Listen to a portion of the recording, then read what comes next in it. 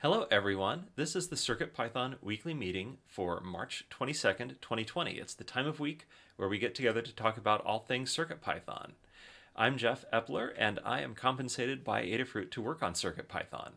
CircuitPython is a version of Python designed to run on tiny little computers called microcontrollers. CircuitPython development is primarily sponsored by Adafruit, so if you want to support them and CircuitPython, consider purchasing hardware from adafruit.com. This meeting is hosted on the Adafruit Discord server. You can join anytime by going to adafru.it/discord. We hold the meeting in the CircuitPython text channel and the CircuitPython voice channel. This meeting typically happens on Mondays at 2 p.m. Eastern Time, 11 a.m. Pacific Time, except when it coincides with a U.S. holiday. If the meeting time is changed, we'll let you know on Discord. We also have calendars which are linked from the GitHub about the CircuitPython weekly meeting, so you can add those to your calendar app or view them in your browser. Anyway, also to be notified about changes to the meeting, we can add you to the CircuitPythonistas Discord role. You can ask a community moderator or an admin to do that for you. This meeting is recorded. We record the audio from the audio channel and the text from the text channel. If you would rather not have your voice recorded, you are still welcome to participate by providing notes for us to read. The video will be posted on YouTube and the audio will be released as a podcast. If you find we're not available on your favorite podcast service, please let us know. There is a notes document to accompany the meeting and recording. If you wish to participate but can't make it to the meeting, you can leave your hug reports and status updates in it and I'll read them off. The notes document also contains timestamps, so you can use it to seek only the parts of the video that interest you the most. The meeting tends to run 60 to 90 minutes, so this gives you the option to skip around. A link to the notes document is posted in the CircuitPython channel on the Adafruit Discord every week. Check the pinned messages to find the latest notes doc. We hold this meeting in 5 parts, not counting this one. This is not a part. The first part is community news, where we take a look at all things CircuitPython and Python on hardware in the community. And it is also a preview on the Python on Microcontrollers newsletter. The second part is the state of CircuitPython, the libraries, and Blinka, a statistical overview of the health of the entire project. The third part is Hug Reports, an opportunity to highlight the good things folks are doing, take time to recognize the awesome folks in our community. The fourth part is status updates, where we sync up on what we've all been up to. We invite you to take a couple of minutes to talk about what you've been doing in the last week since the last meeting and what you'll be up to over the next week. The final part is called In the Weeds, and it's an opportunity for longer discussions. If you have ideas in advance or if they come up during status updates, please add them to the notes document and we will cover them in the order that they were added. And that covers how the meeting will go. And with that, I will move on to community news. First up, CircuitPython 6.2.0 Beta 4 has been released. And since we start counting at 0, it is the 5th beta release of CircuitPython 6.2.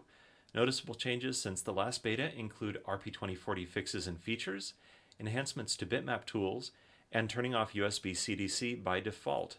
It can still be enabled in a custom build. And that actually means turning off the secondary channel for USB CDC. The regular REPL channel is still there, don't worry. Second up, the badges from the Open Hardware Summit 2020 are arriving.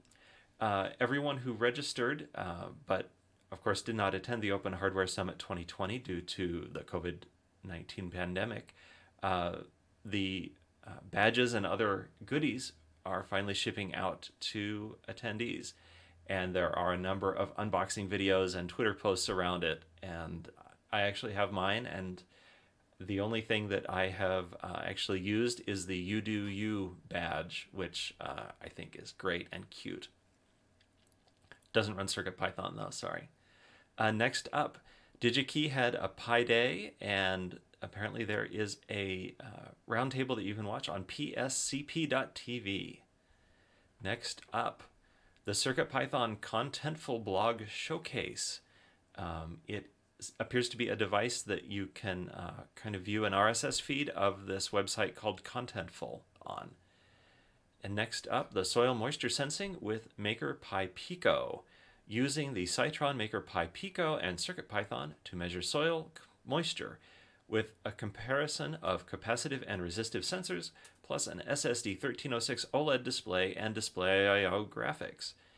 And there are also some associated links to learn.adafruit.com and Instructables just in case you want to know more. Finally, the device that many of us need while we're watching a movie, the Pico Mouse Jiggler, to stop your screensaver from going off at those inopportune moments. The doorbell detector is a quick sensor to detect when a doorbell rings and alert you. Then, straying a little bit from the Python on hardware angle, Commandix is a pure Python implementation of various standard Unix commands like ls, cp, and sleep.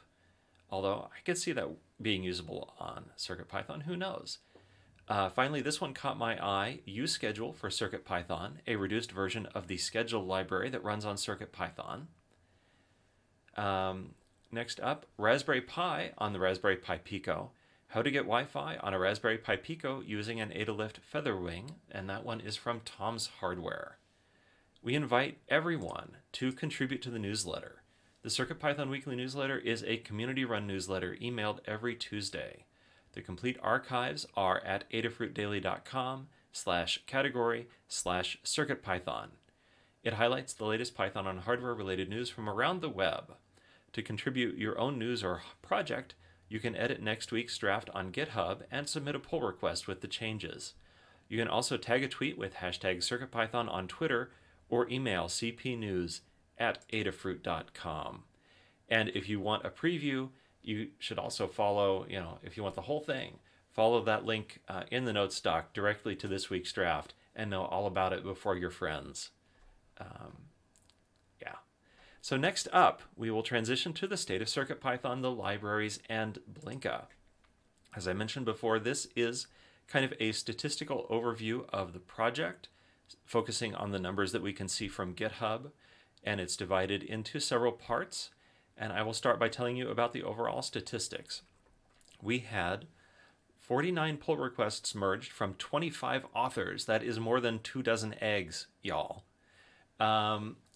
So some names I don't recognize are Yugyesh, R. Pavlik. I think we've had contributions before from K. Taibo, Nathan Y3G. I'm not sure if that's a new name. And yeah, so a bunch of the usual suspects. And then we have a full dozen reviewers, another box of eggs. So thanks to all of them. Reviewers are kind of the people that enable the development process to go forward, because we need to hear this works. I looked at this and it makes sense. And the way you do that is by commenting on pull requests, and if you have the special power of a reviewer, by marking the pull request as approved or as changes requested. So let us know if you want to level up from whatever level you're working at now to being a reviewer, if you can test, if you can look at code and make educated guesses and draw conclusions about it. We are happy to get you to where your comfort level is reviewing and enable us to bring in contributions from an ever-growing number of contributors. And the final overall statistic is looking at the number of issues. We had 19 closed issues by 12 people and 34 opened by 22 people. And I'm not going to try and tell you dozens of eggs just off the top of my head. But it's great to see the number of people that are participating, and it's a little less great to see the number of issues creeping up over time, but really that indicates interest in the software, and we just need to work on triaging those issues and addressing the most important ones as we can. And with that, I will hand it over to Scott to tell us what is going on in the core. Awesome. Thank you, Jeff. So stats for the core, we had 9 pull requests merged from 8 different authors. So thank you to all of our authors. We had 5 reviewers as well. So thank you to our reviewers, and a shout out to Foamy Guy and KMatch98, who are relatively new reviewers there. We have 20 open pull requests. 4 of those are older than 100 days, so we should take a look at those. And other than that, looks like we're moving through things pretty well. But again, as always, if you are related to some of these pull requests, please make sure that they're moving forwards. If there's work to be done, plan on doing it. Otherwise, we should just close them.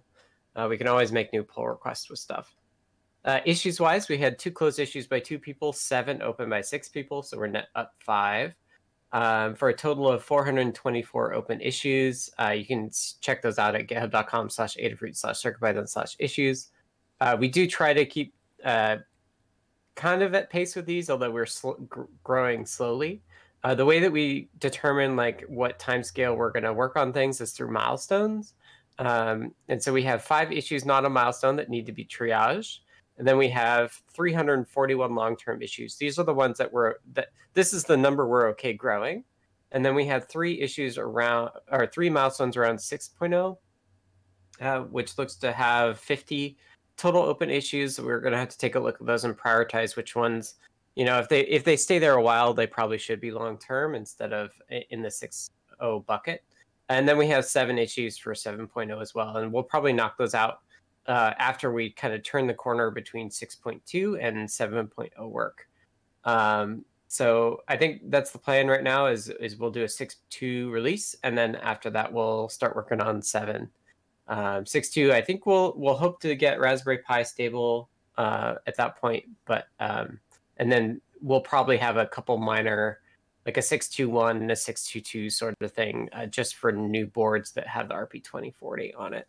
But at that point, we'll be working on 7.0, hopefully. So that's it for the core. All right, and maybe this is one for in the weeds, but those pull requests that are older, I think they are going to need extra love because of the formatting changes. And if you do get back to one of those and you run into trouble, we will work with you to sort out that formatting stuff, but just expect a little extra trouble because of that. But anyhow, moving on.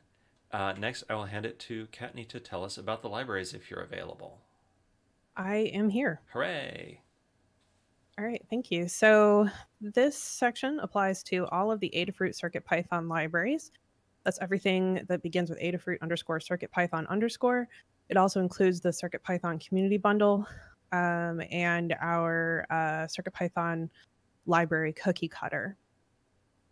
So overall, we had 35 pull requests merged from 18 authors and 11 reviewers.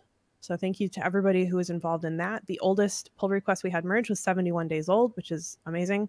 I'm glad to see that we're still picking up some older PRs because we definitely have some that have languished. Below that was 2 weeks and most of them were under a week.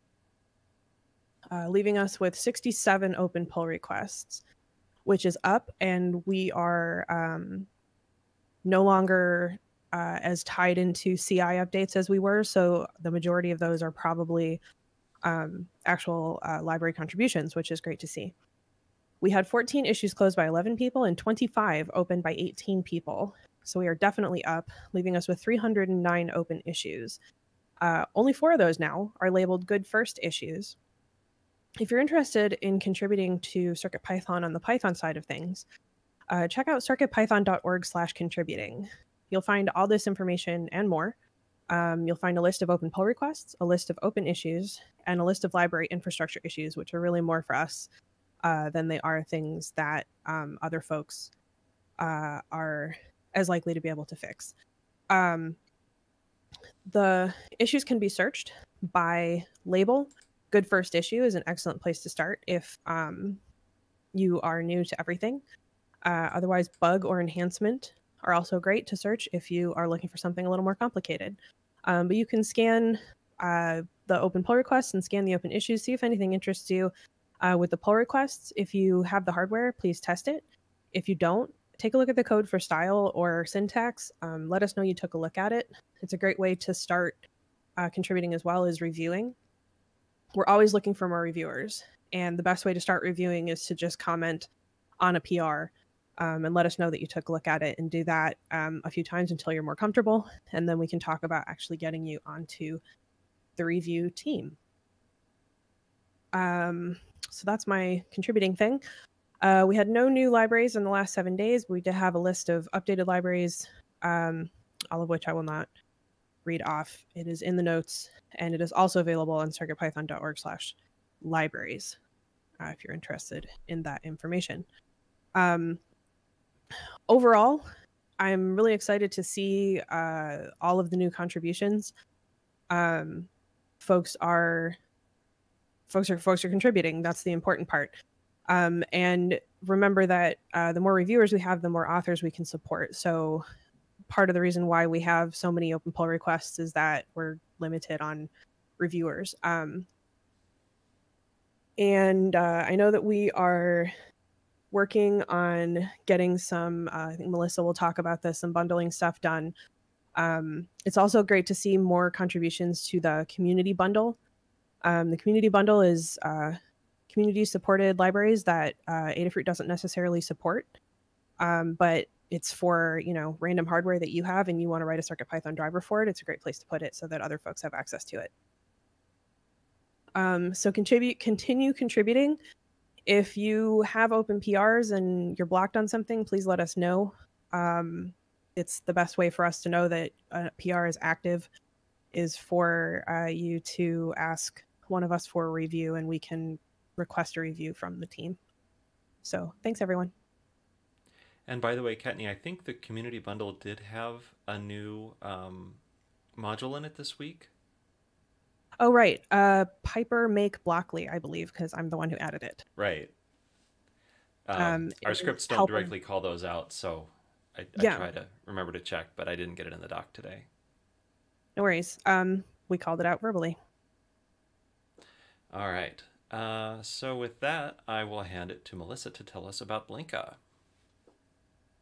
Hello. So with Blinka, which is our CircuitPython compatibility layer for Raspberry Pi and other single board computers this week, we had 5 pull requests merged by 3 authors and 3 reviewers.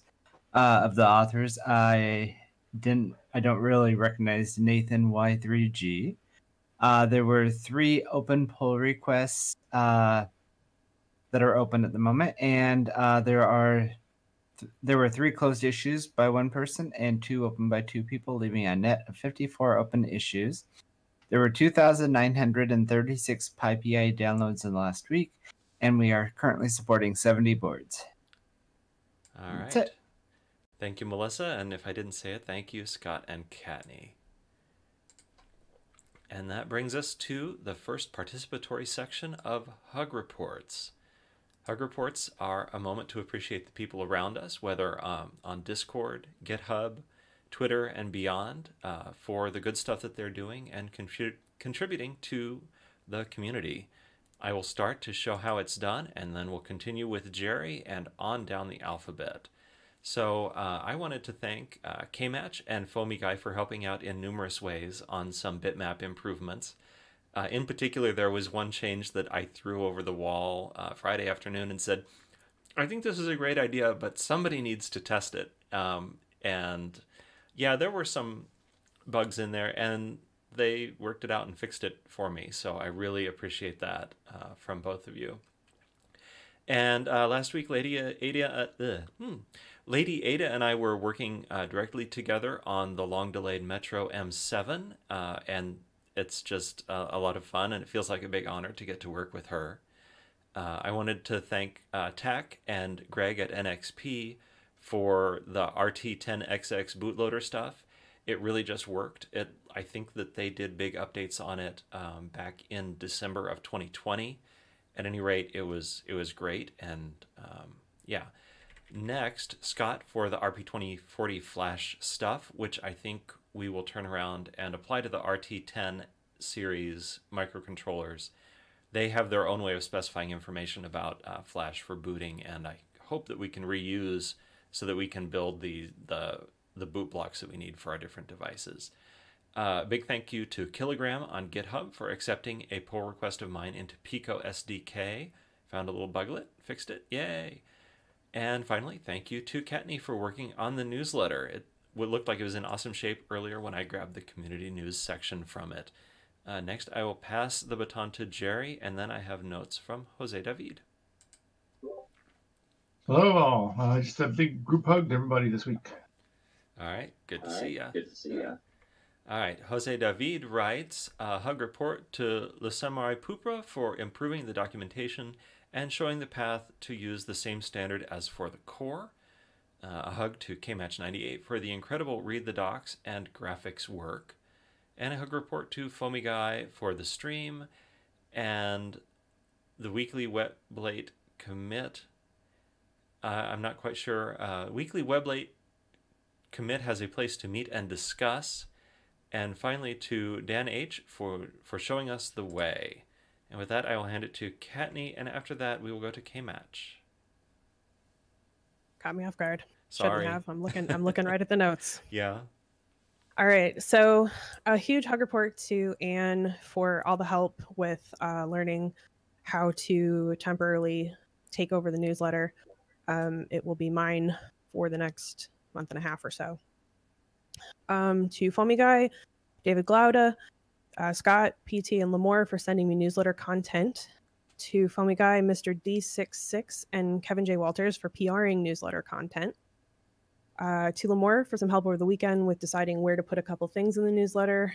To Phil B for getting me the watered down silk image for the Cyberdeck fritzing objects. It turns out that the effort that went into creating the Cyberdeck silks makes them incompatible with fritzing unless I want to spend days fighting with it, which I don't. So Phil made a much simpler version of both of them so that I could make the fritzing objects without having to fight with it, and that was excellent. To Brent for getting the date time library tests passing Pylint. To Foamy Guy for sorting out the minimum duplicate code lines in multiple places at my request, including for our overall threshold increase. And to Dylan for increasing the min similarity lines threshold for duplicate code checking across the libraries. Thank you, Kattni. So for those of you who are following us on audio only, I'll give you the context to Jose David's hug report, which was that on Foamy Guy's stream this weekend, some Weblate contributors dropped by and they chatted over the weekend. So that was the context of that hug report about the Weblate item. So, all right. KMatch, you are up next, and then Maker Melissa. Yeah, thanks, Jeff. Oh, I see you've lost your 98. All right. Okay. I'll try to learn. Just to make it simpler for everybody. So, okay. Well, thanks to you for the fast bitmap loading algorithm that you added last week, and a lot of cleanups and paying back some technical debt on bitmap handling and dirty rectangle tracking. Thanks to Jose David, particularly for jumping in and initiating the Cartesian graphing widget. A lot of good progress already, so it's good to see that to be added in. And last hug is to Foamy Guy for a lot of code reviews and a lot of suggestions and patience with me, and constant encouragement. So, and then a special thanks for adding the icon widget that's used in the recent touch deck, and particularly on some discussions we had around that on how to reduce memory usage. So thanks, Foamy Guy, and thanks everybody else. Thank you. All right. Maker Melissa is next, and then I have notes from Mark. I wanted to give a hug to Dan H for your help in getting a strategy for the dynamic bundler mostly sorted out, and a group hug to everyone else. Thank you. Mark writes that he has a group hug. I haven't been around much, so I'm sure I've missed thanking some people. Next up is Scott, and then we'll head back to the top of the list where I will read some notes from Anecdata. Awesome. Thank you, Jeff. First, I have a hug report to you for something that happened almost a full week ago. But we got this massive code formatting thing in thanks to MicroDev, but we did have to follow up with a quick some fixes or changes there. And I know it's like unexpected work and not always the most fun. So thank you for leading that and getting that all sorted out. Well, I owe a hug back for you working with me on that. That was great, and it really made it go fast and feel easy. So yeah. Yeah. It's all good. Things like that come up, and so it's good to recognize them, especially when they're like right after the meeting. And I usually only do hug reports at the end of the week, so I miss those things sometimes. Second up, I have a hug report to Kattni for taking the lead on sorting out the duplicate code check. It really helps to have somebody who is aware of it can answer questions about it and ask folks to get everything sorted. So thanks to everybody who also helped Kattni get that sorted out. Specifically, or next up, I have a hug report to KMatch98, Foamy Guy, and Jay Posada 2020 for starting to do reviews and really adding stuff to that. That's incredibly important. We say every week that we really need more reviewers, and these folks have stepped up and really started helping with that. So it's great to see. And last up, a hug report to David Glaude for being a CircuitPython advocate. I run across you on the internet a lot and see you really promoting kind of the CircuitPython way of life. And so thank you for doing that. And thanks for helping all the new folks get up to speed with CircuitPython. That's it for me. Thank you, Scott. All right. I have a couple of people's notes to read, and the next up after that will be Dan. But Anecdata writes, a hug report to Jay Posada 2020 and Brent RU for testing and reviews. A hug to Hierophect for the UDP discussion on Discord. And finally, a hug for Dave Putz for thinking in Hex. Next up, Charles Burniford writes a group hug. And now I will hand it to Dan before returning to reading notes from David. Okay. Thanks to 5D or 5D, who's on the Raspberry Pi Pico SDK repo, who has figured out a setting change to make an I2C to make the TCS 347025 color sensor work with the RP2040 I2C hardware. And that hasn't been merged in yet. There's some discussion going on, but it's a big step in the right direction of figuring out why that sensor didn't work. Thanks to Dan. We can merge that into our version of Pico SDK if we want to as well. Sure, and I think we might do that. But they assigned it to somebody more knowledgeable to review, I think. Yep. So that's good. Yep. Yeah, the discussion was mostly about anyway, it's not worth talking about. There was churn in the discussion, which was kind of uninteresting. Thanks to people in help with CircuitPython.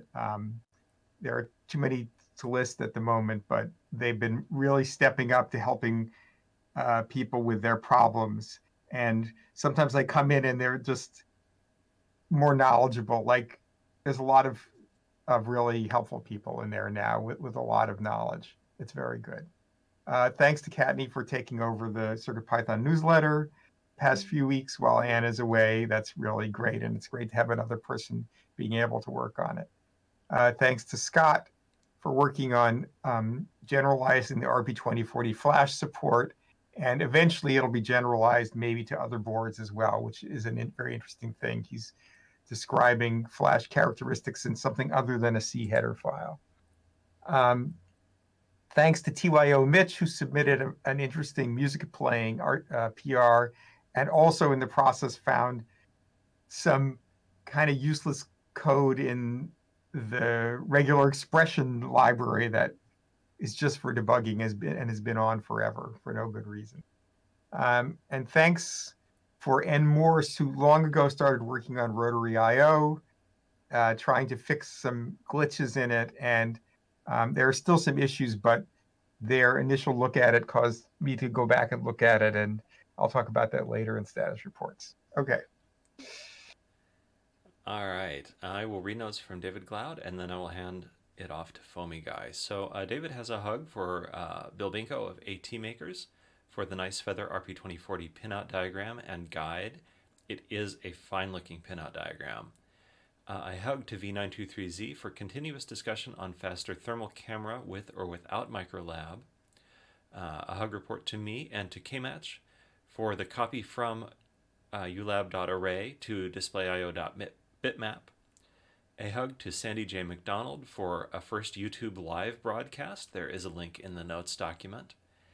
And finally, a hug to Limor for the iSpy bus idea to connect screen to board, which I must have missed one of the live Adafruit broadcasts, so I'll learn about that later. I will pass it to Foamy Guy, and then Hierophect will round out hug reports. Go ahead, Foamy. Alrighty, thanks, Jeff. This week, to start off with, hug to JP and Lady Ada for inviting me to collaborate on the TouchStack project. Had a lot of fun working on that.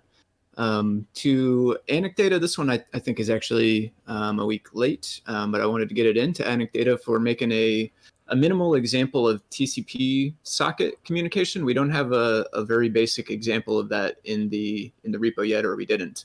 And somebody in the chat was looking for help trying to figure that out, and Anecdata stepped up and showed how to do it. And now we'll have an example for it in the future.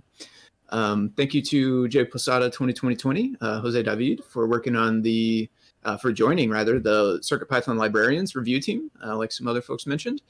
To KMatch for stepping further into reviewing changes and troubleshooting modifications within the core. That's really neat to see for sure. And then lastly, to Maker Melissa for reviewing a fix on TileGrid that I had found in Blinka Display.io and confirming my understanding of how that was working under the hood. I appreciate that. That's all for me. Thanks. Thank you. All right, Higher Effect, play us out.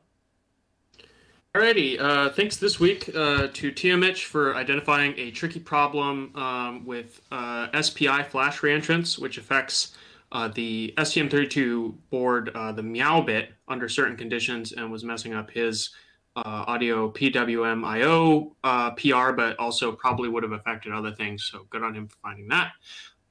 Thanks to Jun Tasak for all of their work on the NRF low power module.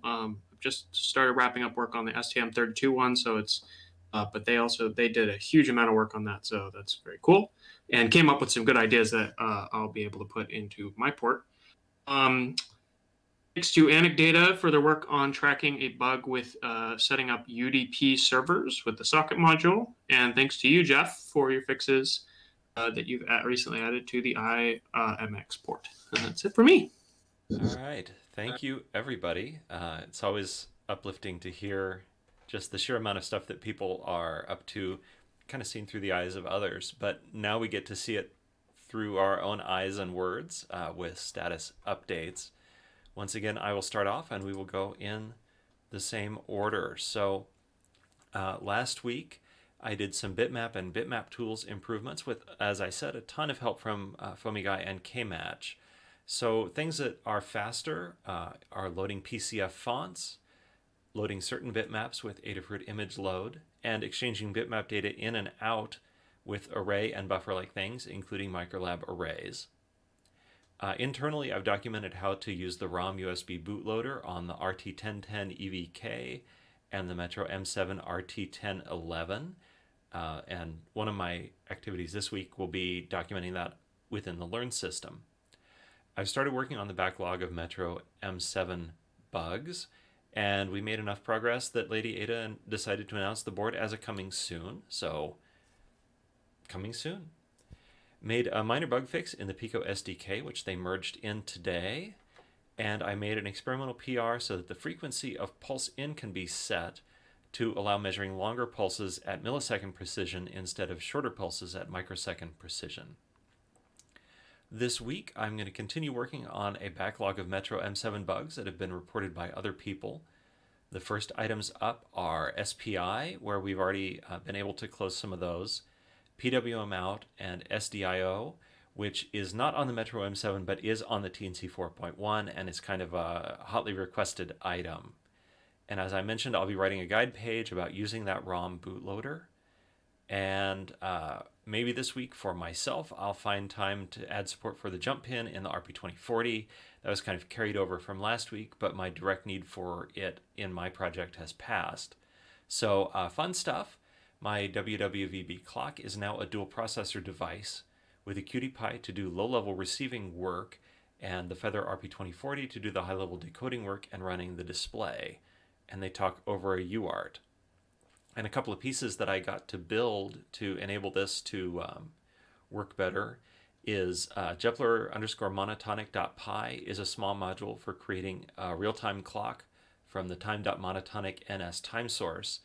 And one exciting thing about this is you can set it and query it with sub-second accuracy. The downside is if you use certain power-saving modes, the monotonic time source doesn't count. So couldn't use this on an ESP32, but it works really well on the Pico. And so those each time the second ticks over, I need the display to update just at the right moment. and this was important for that. And then the other item, and there's a link to this in the notes document, and then the second gist that there's a link is I implemented the receive-only UART using the PIO peripheral for the Feather RP2040, and that one actually I pull requested into the Adafruit PIO ASM library as an example, so you can also find it there. And thanks for getting those links. I will pass things next to Jerry, and then I will read notes from Jose David. Thanks, Jeff. Let's see. So last week, I had good intentions of trying to add a battery monitor to the Magic LYWS SD03 MMC little sensor BLE stuff, but clearly it showed me how little I understand about how these things work. So I'm back to square one and doing some reading and trying to learn enough to have another go at it at some point. Then I came across an issue. I was playing with the STM32 Black Pill, and when I was running the usual color wheel test with a NeoPixel ring. Get it here. Yeah.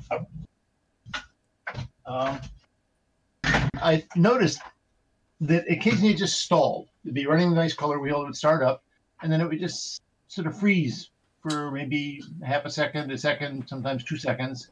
Then it would start up again. And it really puzzled me. I'd never seen that before. And I run this almost any time I hook up a new device. So I created an issue on it and trying to narrow it down.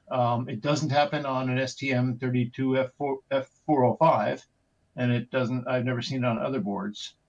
It also doesn't happen if I just put a counter in. It doesn't happen. So it definitely seems to have something to do with the NeoPixels. But baffled but curious. So if anybody has any clues, take a look at the issue and make suggestions, but I'll keep trying. I'm trying to narrow it down to a better example for troubleshooting.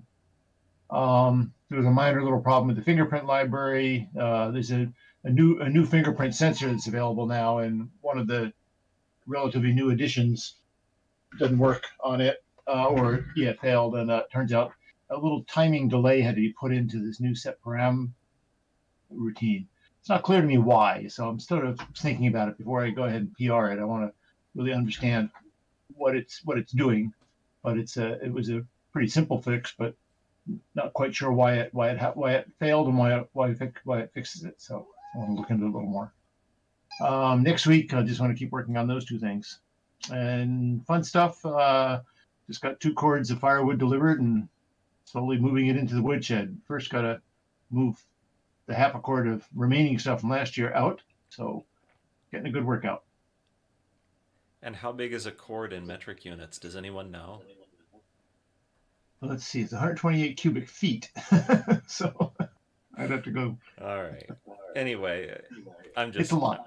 I'm just trolling about American units. All right. So I have notes from Jose David, and after that we will go to Kattni. So Jose David writes, last week created the Styles bundle, which is ready for review if anybody can help them on that. Reviewed the I2C peripherals. After Scott's review, we'll need to put a hold on that as the Raspberry Pi Pico SDK does not have all of the functions needed to do the slave read, and I'm not ready or willing to do PIO. Last report on the 321 issue on the core. Bitmap label PR to introduce directional text, and did a PR in the microplot library that uses CircuitPython or MicroPython to plot a display, adding the feature to use Adafruit.shapes.triangle as a scatter point. This week, the Styles library, if approved, I can add the feature in the other libraries that could use it, namely widgets, and the Cartesian plane widget. This will allow to plot data from sensors, inspired by the great work of Kmatch. And Jose David's fun stuff is happy that now I know what shared bindings means, almost as happy as when I discovered what DHT stands for. And now it is time for Kattni to be followed by Kmatch 98, or just Kmatch. All right. So last week, finished up one big guide worked with FoamyGuy to get a reasonable minimum value, and then Dylan to increase the duplicate code threshold on all of the libraries to that value. Began the process of adding LED as a pin name to all the CircuitPython boards with a little built-in LED. Many of them already have it. Thank you, belated hug report to Jeff for managing to get grep and compare files to get me a list to start with. Because I began writing and applying templates to the CircuitPython board guides, the idea being that the CircuitPython Essentials guide will eventually be tailored to each board guide. And the first one we're doing is Blink. However, some have D13, some have LED, some have L. None of them have all, and a bunch of them don't have LED, and LED is really where we want to go with it. So I will be, each time I find one, putting in a PR for 6 or 7 of them at a time to get all those updated. I added a pinouts diagram to the Feather RP2040 guide. Thank you to Bill Binko from AT Makers for making that. It's one of those super fancy pinout diagrams that's got everything that's going on. And to answer that question, David, it'll be blue_LED. And on those boards that have a blue and a red, there's also red_LED. We're not removing any of the current names. It's just adding LED to those that don't have it. So I sorted out dealing with getting the tests in the datetime library passing, which is to say I talked to Brent about it, and Brent followed through on the suggestion of disabling Pylint basically on all of the tests, because datetime is special. It's based on CPython, and so are the tests. So going through and changing variable names and all that stuff was not going to make any sense for that particular library. So we made a note, or Brent made a note, and then Pylint disabled things. So that was super helpful. Updated the clue guide to include debug pinpad info. Fixed the BNO 08x guide to refer to a lib package instead of a .mpy file. Started the CyberDeck hat fritzing object. Started the CyberDeck hat and bonnet guide. Did various PRs and got my final training on publishing the newsletter. So this week, I'm publishing the newsletter solo for the first time, so that's going to be the rest of my day. Working on the CyberDeckin guide. I actually finished the CyberDeck hat, I think it was the bonnet, not the hat, the bonnet fritzing object this morning. And then I will be possibly adding some stuff to the MIDI Featherwing guide, which already exists, but it's never been published. And then once I'm through with that and get that into a state that I can hand that off, I will be continuing with the template pages for the CircuitPython board guides. Next up is making a NeoPixel blink for those boards that don't have a tiny LED, but do have a built-in NeoPixel, so that folks can still make an onboard LED blink as their first program. And that's where I'm at. I guess I will put out the plea. If you run into, over the course of the week, any CircuitPython, MicroPython, Python on hardware, Python in general, related news items or projects, or your own project, please email cpnews@adafruit.com with a link, so I can get that included and featured in our newsletter. And thank you to everybody who's been sending stuff in. You can also PR directly to the newsletter, which a few folks did this week, and I greatly appreciate that, because it definitely makes less work for me. So thanks to everybody, and if you see anything or you want to get your own project into the newsletter, please let us know. All right, stay busy. It's time for K-Match, and then after that, Maker Melissa. Okay, thanks. Just an advertisement briefly about where the widgets stand right now and what's available. So far, we've got a button, a progress bar, a round sliding switch, a new icon widget, and a dial. Okay, and more, as you can tell, are coming. As for this past week, I submitted an annotation widget, a way you can point at things on the screen and label them easily. Then next, I worked on animating the icon widget, so it does some zooming or rotation as you're touching it or releasing it. Other related sort of support functions is I helped extend the read into function, which speeds up bitmap loading and make it suitable for different kinds of files. Then some work on tweaking palettes and colors on both image load bitmaps as well as ones that are on disk. So added some support functions for that. And as for this week, I hope to submit one other widget that's in the queue. It's a flip input, so you can select from miscellaneous values you have programmed in. But as well, also dig a little bit more into debugging inside the core and learning how to do that. And the avenue for that is to try and resolve some dirty rectangle tracking in the tile grid function. And then last, another widget I kind of have in mind is a scrolling text box. So I want to see how best to manage the memory use so it doesn't overwhelm memory when doing something like scrolling. And that's it for this week. All right, thank you. Mark is on deck, although I think Mark was text only for Hug Reports, so if you do want to talk, let me know. But now it's Maker Melissa. Hello again. Hello.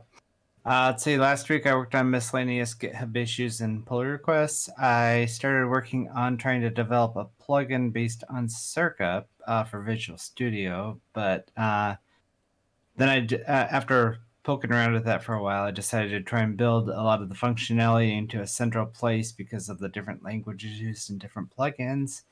And so I started working on modifying the AdaBot to generate a JSON file with all the library info. And while I was working on that, I saw an opportunity to build functionality for a dynamic bundle builder. So I realized, so I got the JSON file generated, but I also realized I needed to have the NZIP files available on Amazon S3. And so to do this, I started poking at the existing bundle builder libraries. And I've been familiarizing myself with the internal workings of AdaBot and CircuitPython build tools. But I'm still confounded by how the release assets are actually attached to the bundle release, since they appear to be built by CircuitPython build tools, but it doesn't appear that that's ever called by AdaBot. So I'm going to talk about that more in the weeds. This week, I'm going to continue working on the dynamic bundle builder and hopefully have something to show for it very soon.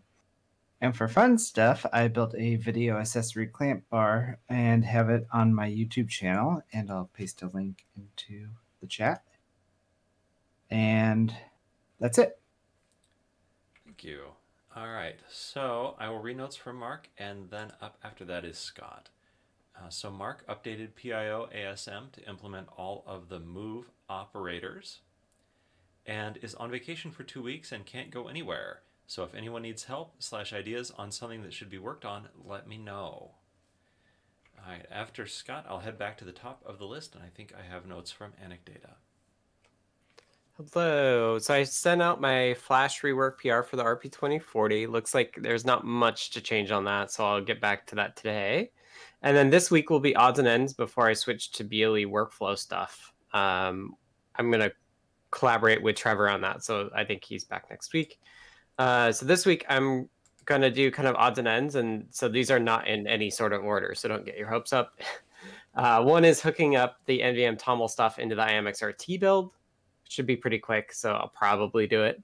I want to take a look at the library readmes to just make sure that they have pre-commit info in them, and I'd also like to actually do the patch myself just to understand what's involved with that. One thing that Limor's been hitting is unable to build RP2040's CircuitPython because of command line length on Windows. So may take a look at that. And then lastly, I also need to take a look at the Pico SDK board settings for our boards, because I think they are pushing them a bit too fast and folks are having mixed results using them. So I need to take a look at that as well. And then next week should be BLE workflow stuff, hopefully. All right. Well, Anecdata did not, in fact, have any notes. So, Dan, you're up now, and then I have notes from David. Okay. So last Thursday, I released 6.2.0 Beta 4. There were some small glitches in the release, but it went well, and it was really helpful that I had kept a draft release notes up to date as an issue. and kind of updated it frequently, and that saved sort of a lot of effort at the last minute. So I'll continue to do that. One thing I noticed on the NRF boards is that if you try to connect to the REPL, it takes like 5 seconds for the initial prompt to appear. And it's not the board startup. You can wait half a minute after you booted the board and the same thing will happen. So I tracked that down to a particular commit that's TinyUSB related, and TAC is going to look at that. I'm still looking at RP2040 I2C issues. There are a few sensors that don't work properly, and some other people are interested in these sensors also, and they've been, one person sent a pull request to the Pico SDK, and that is in progress right now, and they're probably having somebody who's more expert look at it to see what might be done. One thing that we do for releases is to do download counts, how many people downloaded various versions for which boards. And that information right now is collected from text logging that we do on the Amazon S3 bucket that has all the builds in it. And it's somewhat tedious to deal with those. Like the number of log files that we have to download is about 300,000 a month. So it takes a while just to download them and concatenate them to grep through them, even though we have a script to do that work. So I looked at AWS in more detail, and it turns out there's a different kind of logging called CloudTrail that's somewhat better. And there's also something called Amazon Athena that can grovel through the CloudTrail logs, and we could probably automate this much more and have all the work done on the server rather than doing it locally. So that I'm looking at that. So it's something completely different, basically. And finally, I'm looking at, there's been an outstanding pull request from NMorse for a long time about trying to fix some glitches in Rotary IO, which works pretty well, and you don't really notice that it's missing counts sometimes, but it's not quite right. And so I looked at that, I instrumented it, and then I looked at some other implementations. There isn't really a definitive way, sort of a canonical way of doing this, actually. Some people put capacitors on their rotary encoders to debounce them. Some people debounce them other ways. And I found yet another way to do it, which looks really clever and really simple, and I'm going to try that out. So that's it. Thank you. So I have notes from David, and then up after that is Foamy Guy. So David Glaude writes, testing the copy from ulab.array to displayio.bitmap. Thank you for testing. Always appreciated. Playing with the thermal camera, trying to increase the frames per second using an M4 and an S2 on a keyboard Featherwing. Trying to use the same code, the I Voted badge by Liz, as is on Feather M4 Express, NRF52840, STM32, and S2. Mapping the Feather S2 to make code for the Feather M4 work with limited changes, see in the weeds. Helping Michael Horn with I2S on the Pico, and there is a link to a blog entry there in the notes document. And in the good news, bad news department, David's Feather RP2040 was DOA, only runs 30 seconds every few hours, enough time to flash, but never enough to see the CircuitPython drive. The RMA is on its way. And I will hand things to Foamy Guy, and then, as before, HoweFect will round out the section. Alrighty, thanks, Jeff. Last week, I spent a fair amount of time working on the TouchDeck project. After that was mostly completed, I got caught up on some outstanding display text PRs and got most of those merged. There's some new ones to take a look at this week, so that's one of the things I'll be doing this week. I did end up creating a helper class for the 3.5-inch Featherwing. I think I mentioned that last week, and I made a PR for that in the Featherwing library and ended up having to do a couple other small refactoring items inside there to get the actions to be happy. I tested out several of the enhancements, like bitmap tools in the core, the image load library, and then several new widgets in the Display.io layout library. I made an example script that reads from two different Stemma compatible sensors, and it puts the output data from them into the new dial gauge widgets. So that was one of the things I did over the weekend on my stream. That was a lot of fun. I created an issue that's documenting some trouble I've had with the STMPE610 touch screen driver. It seems to get in a locked up state if you restart the device at just the wrong time. So I created an issue there to document what I've found so far.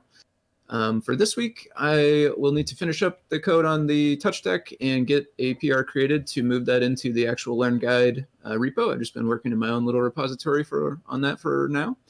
I need to, or I would like to do this one, which is further customize my own touch deck layers. I got a few of them created last week, but I got tons of ideas for more shortcuts to add to mine. I'd also like to get the enclosure printed this week if I can.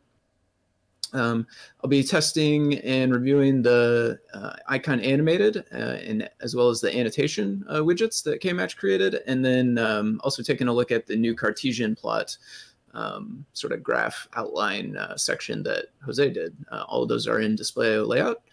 I will be working on a simple test for icon widget and icon animated also. When I first created icon widget, it was for the touch deck. And got it merged in quick without an example, but need to go back and put one in there now.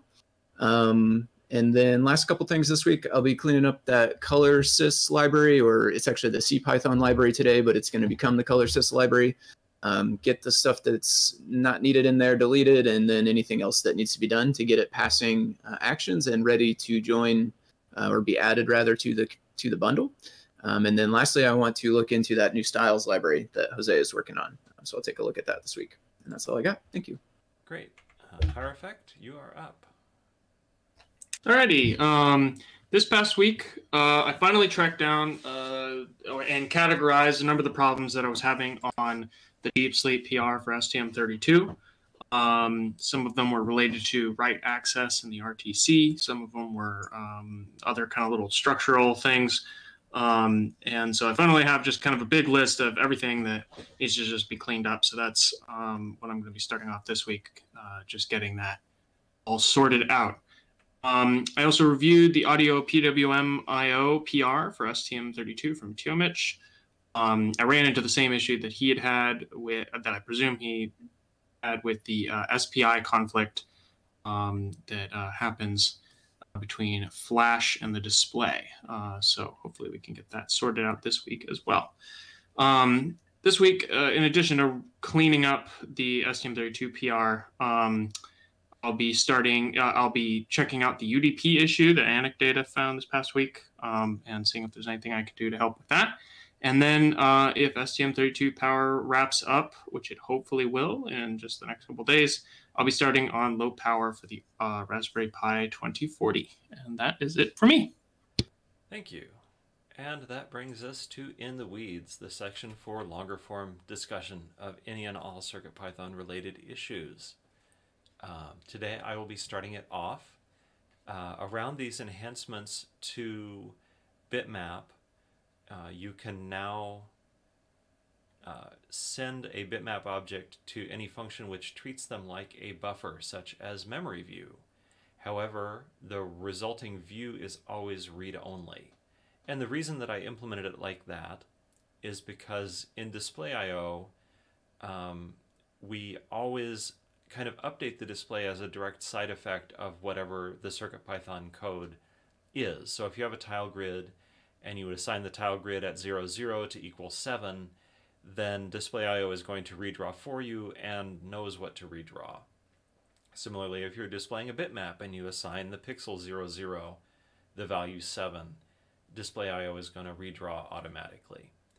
But for doing the kind of the highest speed, lowest overhead modification of bitmaps, we want to be able to access them like they were memory views, in particularly from Microlab. But then there is no way that Display.io can be notified that this or that part of the bitmap has been updated. So I just didn't enable it. The alternative is to add a new method which the user or the author of the code, after they update part of it, all or part of it with say Microlab, would have to call it and give the correct coordinates for the portion of the bitmap that was modified. And so the pro is it might help fancy animations work a little faster. The cons are users who want this might be better served by accessing the TFT directly rather than using Display IO. And the other con is that there's this new responsibility for coders who have to call this new function to avoid an incorrect display. And this would be kind of the form, well, sometimes my display doesn't update. And, you know, that in turn is kind of a support problem where we need to teach people and they need to remember to apply it consistently. And I bring this up to get community input as to what is desirable. And I hope Scott has some input right off the bat about this. I think, you know, I push Display IO to be kind of like works out of the box as much as possible, but I don't also want to prevent people from doing other things. So I think the idea of having a more advanced way of saying, actually, no, this part's dirty is totally fine with me. It's just like by default, that's not what you should rely on, right? Mm-hmm. So if you do want to add something, maybe it's a keyword arg to refresh, I don't know, or it's dirty, or it's a function to bitmap that says dirty this. Yeah, I was thinking it would be a method of bitmap because that made the most sense to me. Mm-hmm. And it would, you know, strictly add to the dirty area. So if Display IO thinks part of it is dirty and you say, well, this other part is dirty, then it will create an area that encompasses all of it. Right. And yeah, so if you think that sounds good, then I will put it on kind of my medium list to implement. To implement that. That's fine with me. The other thing you should consider, and this is just for the graphics folks, like it might actually be better to change the way that bitmap does dirty tracking so it can actually track multiple rectangles for cases where like you have two very different regions that have changed and you don't want to have to update the middle region that hasn't actually. Mm-hmm. So there might be some optimization there as well about like actually tracking multiple rectangles instead. Yeah, like for instance, I'm thinking of a script that I had where we're showing a waterfall graph of frequency using FFT, and there's going to be that moment at which it goes down from the top to the screen to the bottom and then starts at the top again. And at that moment where you return and you're updating that top level, that top row of the screen, it's going to chunk if it batches that with updating the bottom one. So exactly. That's the example of what you're talking about. Yep. All right. Yeah, so, well, that was uncontroversial. Yeah, just make it optional. Just make it optional. Yeah, we won't break anything for people who are using it the way they're using it now. Yep. All right. So I will pass it on to Jose David, but Jose is lurking, so I will read this out. Do we have a minimum standard for the example code libraries? And there's a link to a pull request in Adafruit CircuitPython DHT. Some example code uses capital letters for static variables, while others do not. Some use high-level Python techniques, such as lambda functions and other advanced stuff, and others try to be as simple as possible. Do we have minimum requirements, or is it to the reviewer's criteria? And Kattni can comment on this, it says. So, yes. Please. So there are two things that we disable in Pylint for examples by default, and that is invalid name and missing docstring. And invalid name is because we don't want to force folks to have to use capital letters for static variables, for example, because it can limit readability. And we really strive for readability in examples where possible. As for using high-level Python techniques, and versus trying to be simple as possible, think about it this way: the simple test should be simple. However, even sometimes with certain libraries, that's not possible. But the simple test is sort of the one that has quote unquote requirements, and that is that it just tests what the library does. So in the case of DHT, it would simply make sure that the sensor works. Done. Beyond that, you're welcome to make all kinds of advanced examples. We encourage folks to contribute. I know, for example, on the Circuit Playground library, we made a folder called Advanced Examples. And the only reason we did that is because that library is designed to be for beginners. And so we wanted all those examples to be as simple as possible. And so the more advanced stuff, we specified as more advanced in that particular library. But that really doesn't apply to any other libraries. So if you want to write a super advanced example for a sensor, you are entirely welcome to do so. The only requirement is that the name includes the sensor name from the library. So the name would need to be DHT_advanced_example or something to that effect. And then beyond that, the reviewer would, determine whether or not it's, syntactically appropriate, or whether there's, any kind of thing that could be changed. And that's with any PR, period. Obviously, you're going to work with your reviewers if there are any changes requested. But for the most part, examples are up to the folks that submit them.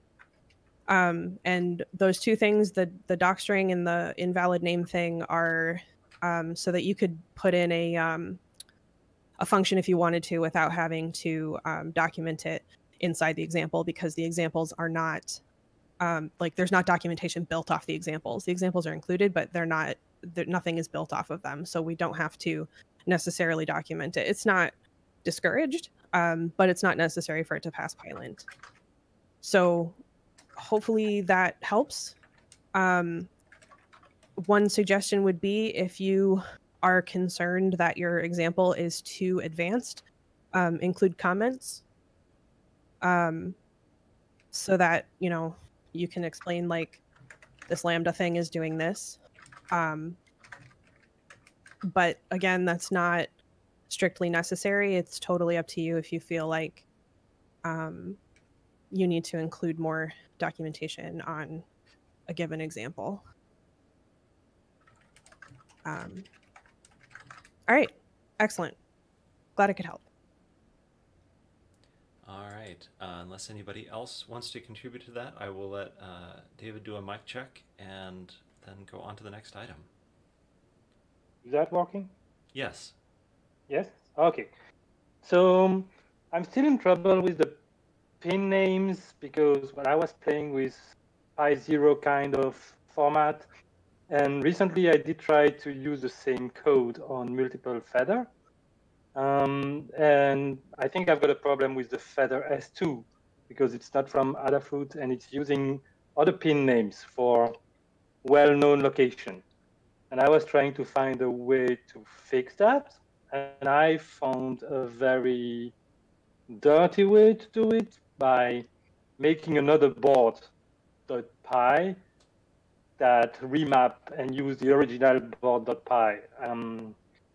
And I've put the piece of code there. So, and in the future, I will have the same problem with Pickle that does not have I2C and SPI. And that is going to be even more complicated, because I will have to fake a board.I2C function, and I don't even know what it looks like. So I was wondering if there was not something missing. Is there a better way than what I did?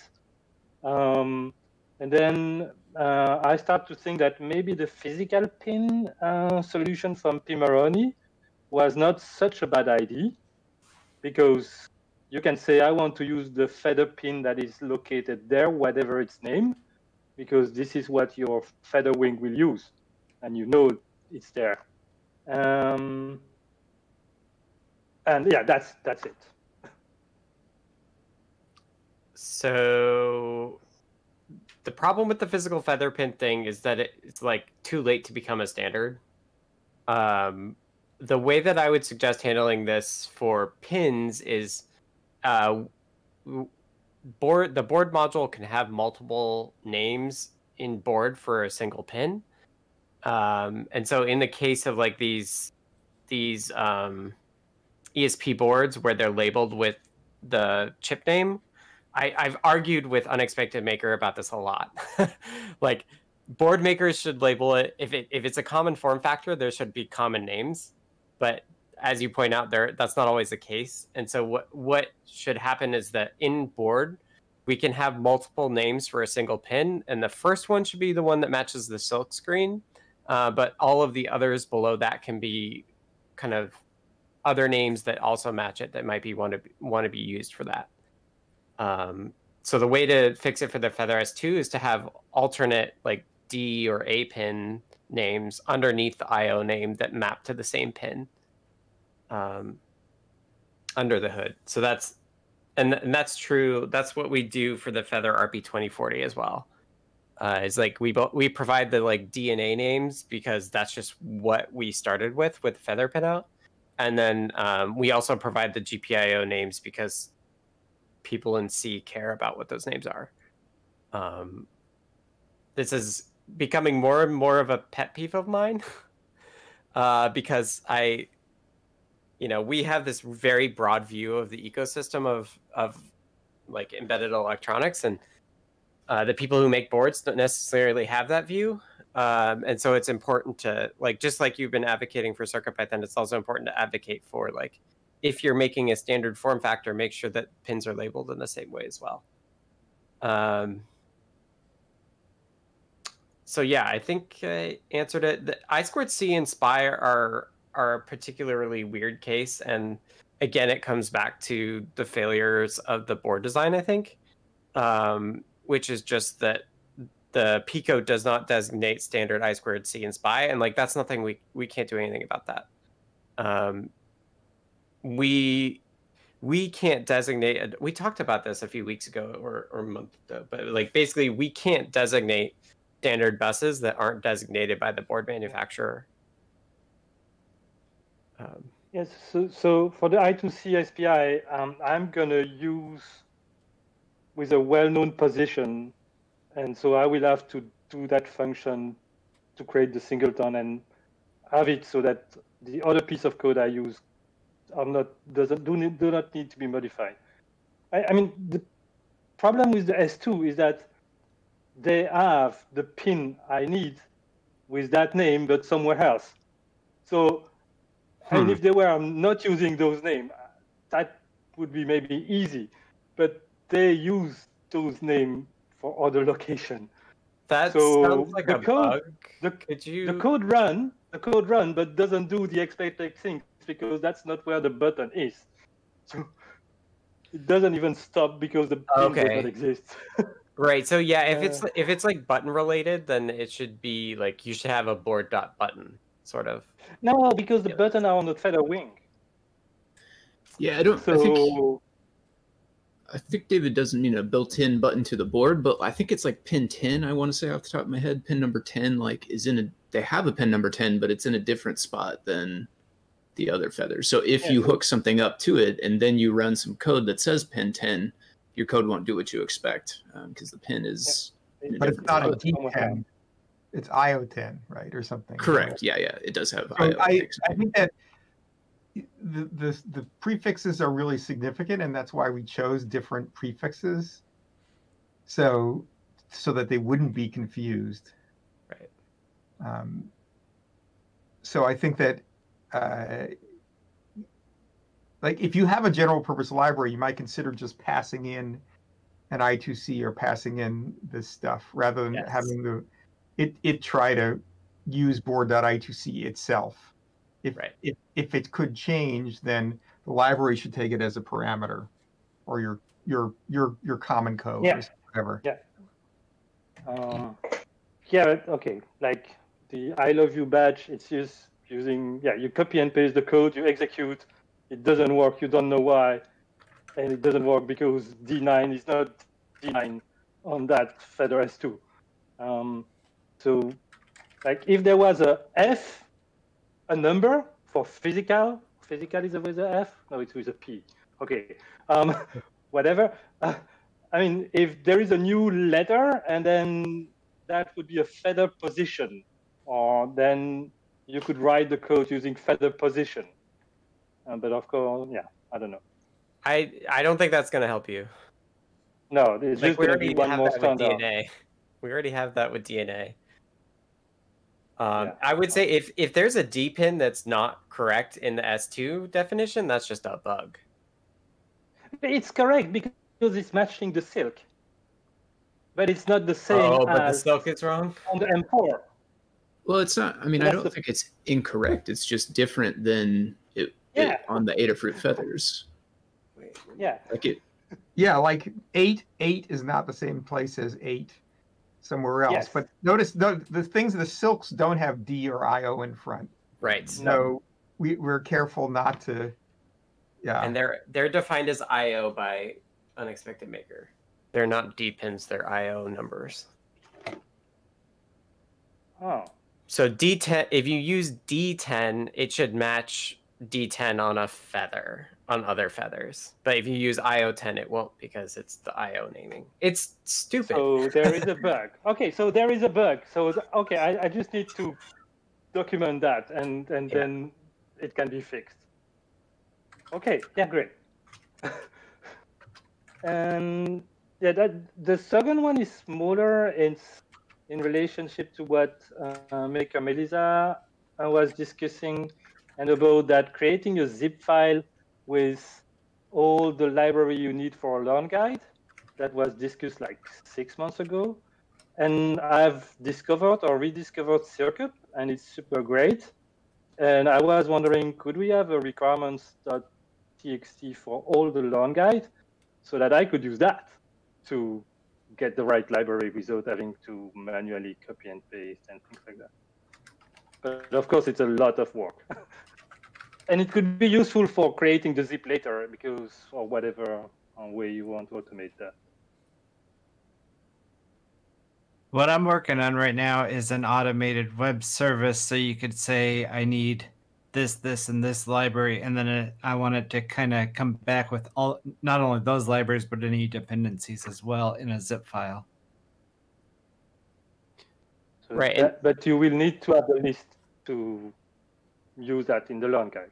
Well, what I wanted was so that we could add a dynamic link right into the Learn Guide itself, so we can just update that rather than updating a actual requirements file.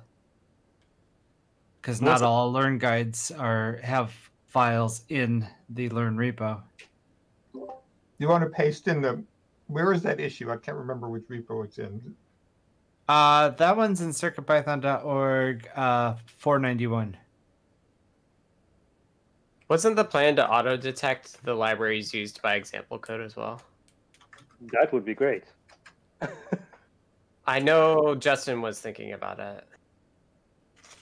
I mean, just checking the imports, you could create quickly a list, which is more likely good. Yeah, that's what what. I'm gonna do.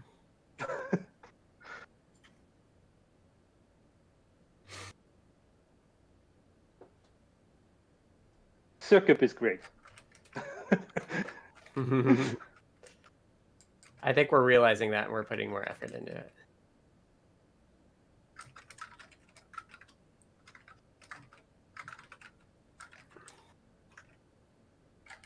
All right, I think that discussion is wound down, in which case we will bring our last In the Weeds topic up, which is from Maker Melissa. Okay, so it's more of a continuation of the previous discussion here. Because I am not sure who put together the bundle system originally that creates the nightly bundles. But I'd like to learn more details about the process itself, because it looks like the bundle, what do you call it? The release itself is generated by AdaBot, but there's also assets attached which don't match the structure of the repository itself. And it looks like that's built by CircuitPython build tools, but I can't see where the connection is between the two. I think if you look in the actions of the bundle itself, there's an action which gets run when it's a tagged release, and it does things. Yeah, and that's true for libraries as well. Well, I know it when you release the individual libraries, it'll create the assets there with the CircuitPython build tools. But on the AdaBot where it generates the bundle, it doesn't actually call CircuitPython build tools, which is why I'm confused. And I've looked in the actions on that one. Yes, it does. It has CircuitPython build bundles. Okay, let's see. I'm looking at it here. Yeah. Is it this bundle cron.yml? It's GitHub/workflows/release.yml. In the bundle. In the bundle workflow. In the bundle repository. So Scott pasted it in the circuit. Oh, okay, I get it now. I was not looking there. Okay. It's run in both cases, on pull request and on. Okay, that was the piece I was missing. Okay, thank you. I always forget this and have to like figure out what, like it would a diagram somewhere would be really nice. Okay, thank you. Okay, I was not looking in the CircuitPython bundle repo itself, so that's where I was missing it. That answers that. All right. I'm glad when it's just an easy answer and not an open-ended discussion. Me too. I think the answer to who added it is me. Oh, okay. So if you have more questions, you know who to bug now. Exactly. Thank you. Yeah. I think I added it. Back when it was Travis. Yeah, it's just trying to get all the pieces working together in my head here. Yep. All right. Well, thanks everyone for coming to the CircuitPython weekly meeting for March 22nd, 2021. And thanks to everyone who participated. If you want to support Adafruit and CircuitPython and those of us who work on it, consider purchasing from the Adafruit shop at adafruit.com. The video of this meeting will be released on YouTube at youtube.com/Adafruit, and the podcast will be available on major podcast services. It will also be featured in the Python for Microcontrollers newsletter. Visit adafruitdaily.com to subscribe. The next meeting will be held next Monday, which I believe is the 29th, at 2 p.m. Eastern, 11 a.m. Pacific. The meeting is held on the Adafruit Discord, which you can join at any time by going to adafru.it/discord. We've got people active 24/7, but this meeting is just once a week. To be notified about the meeting and changes to the date or time, you can ask to be added to the CircuitPythonistas role on Discord. We hope to see you all next week. Thank you, everybody. Oh, and Thanks, everyone. David remarks that the hour of the day will change for many people in the EU because the EU transitions to summer time. So double check that hour, particularly if you are outside the US. All right. Thanks, everybody. Thanks.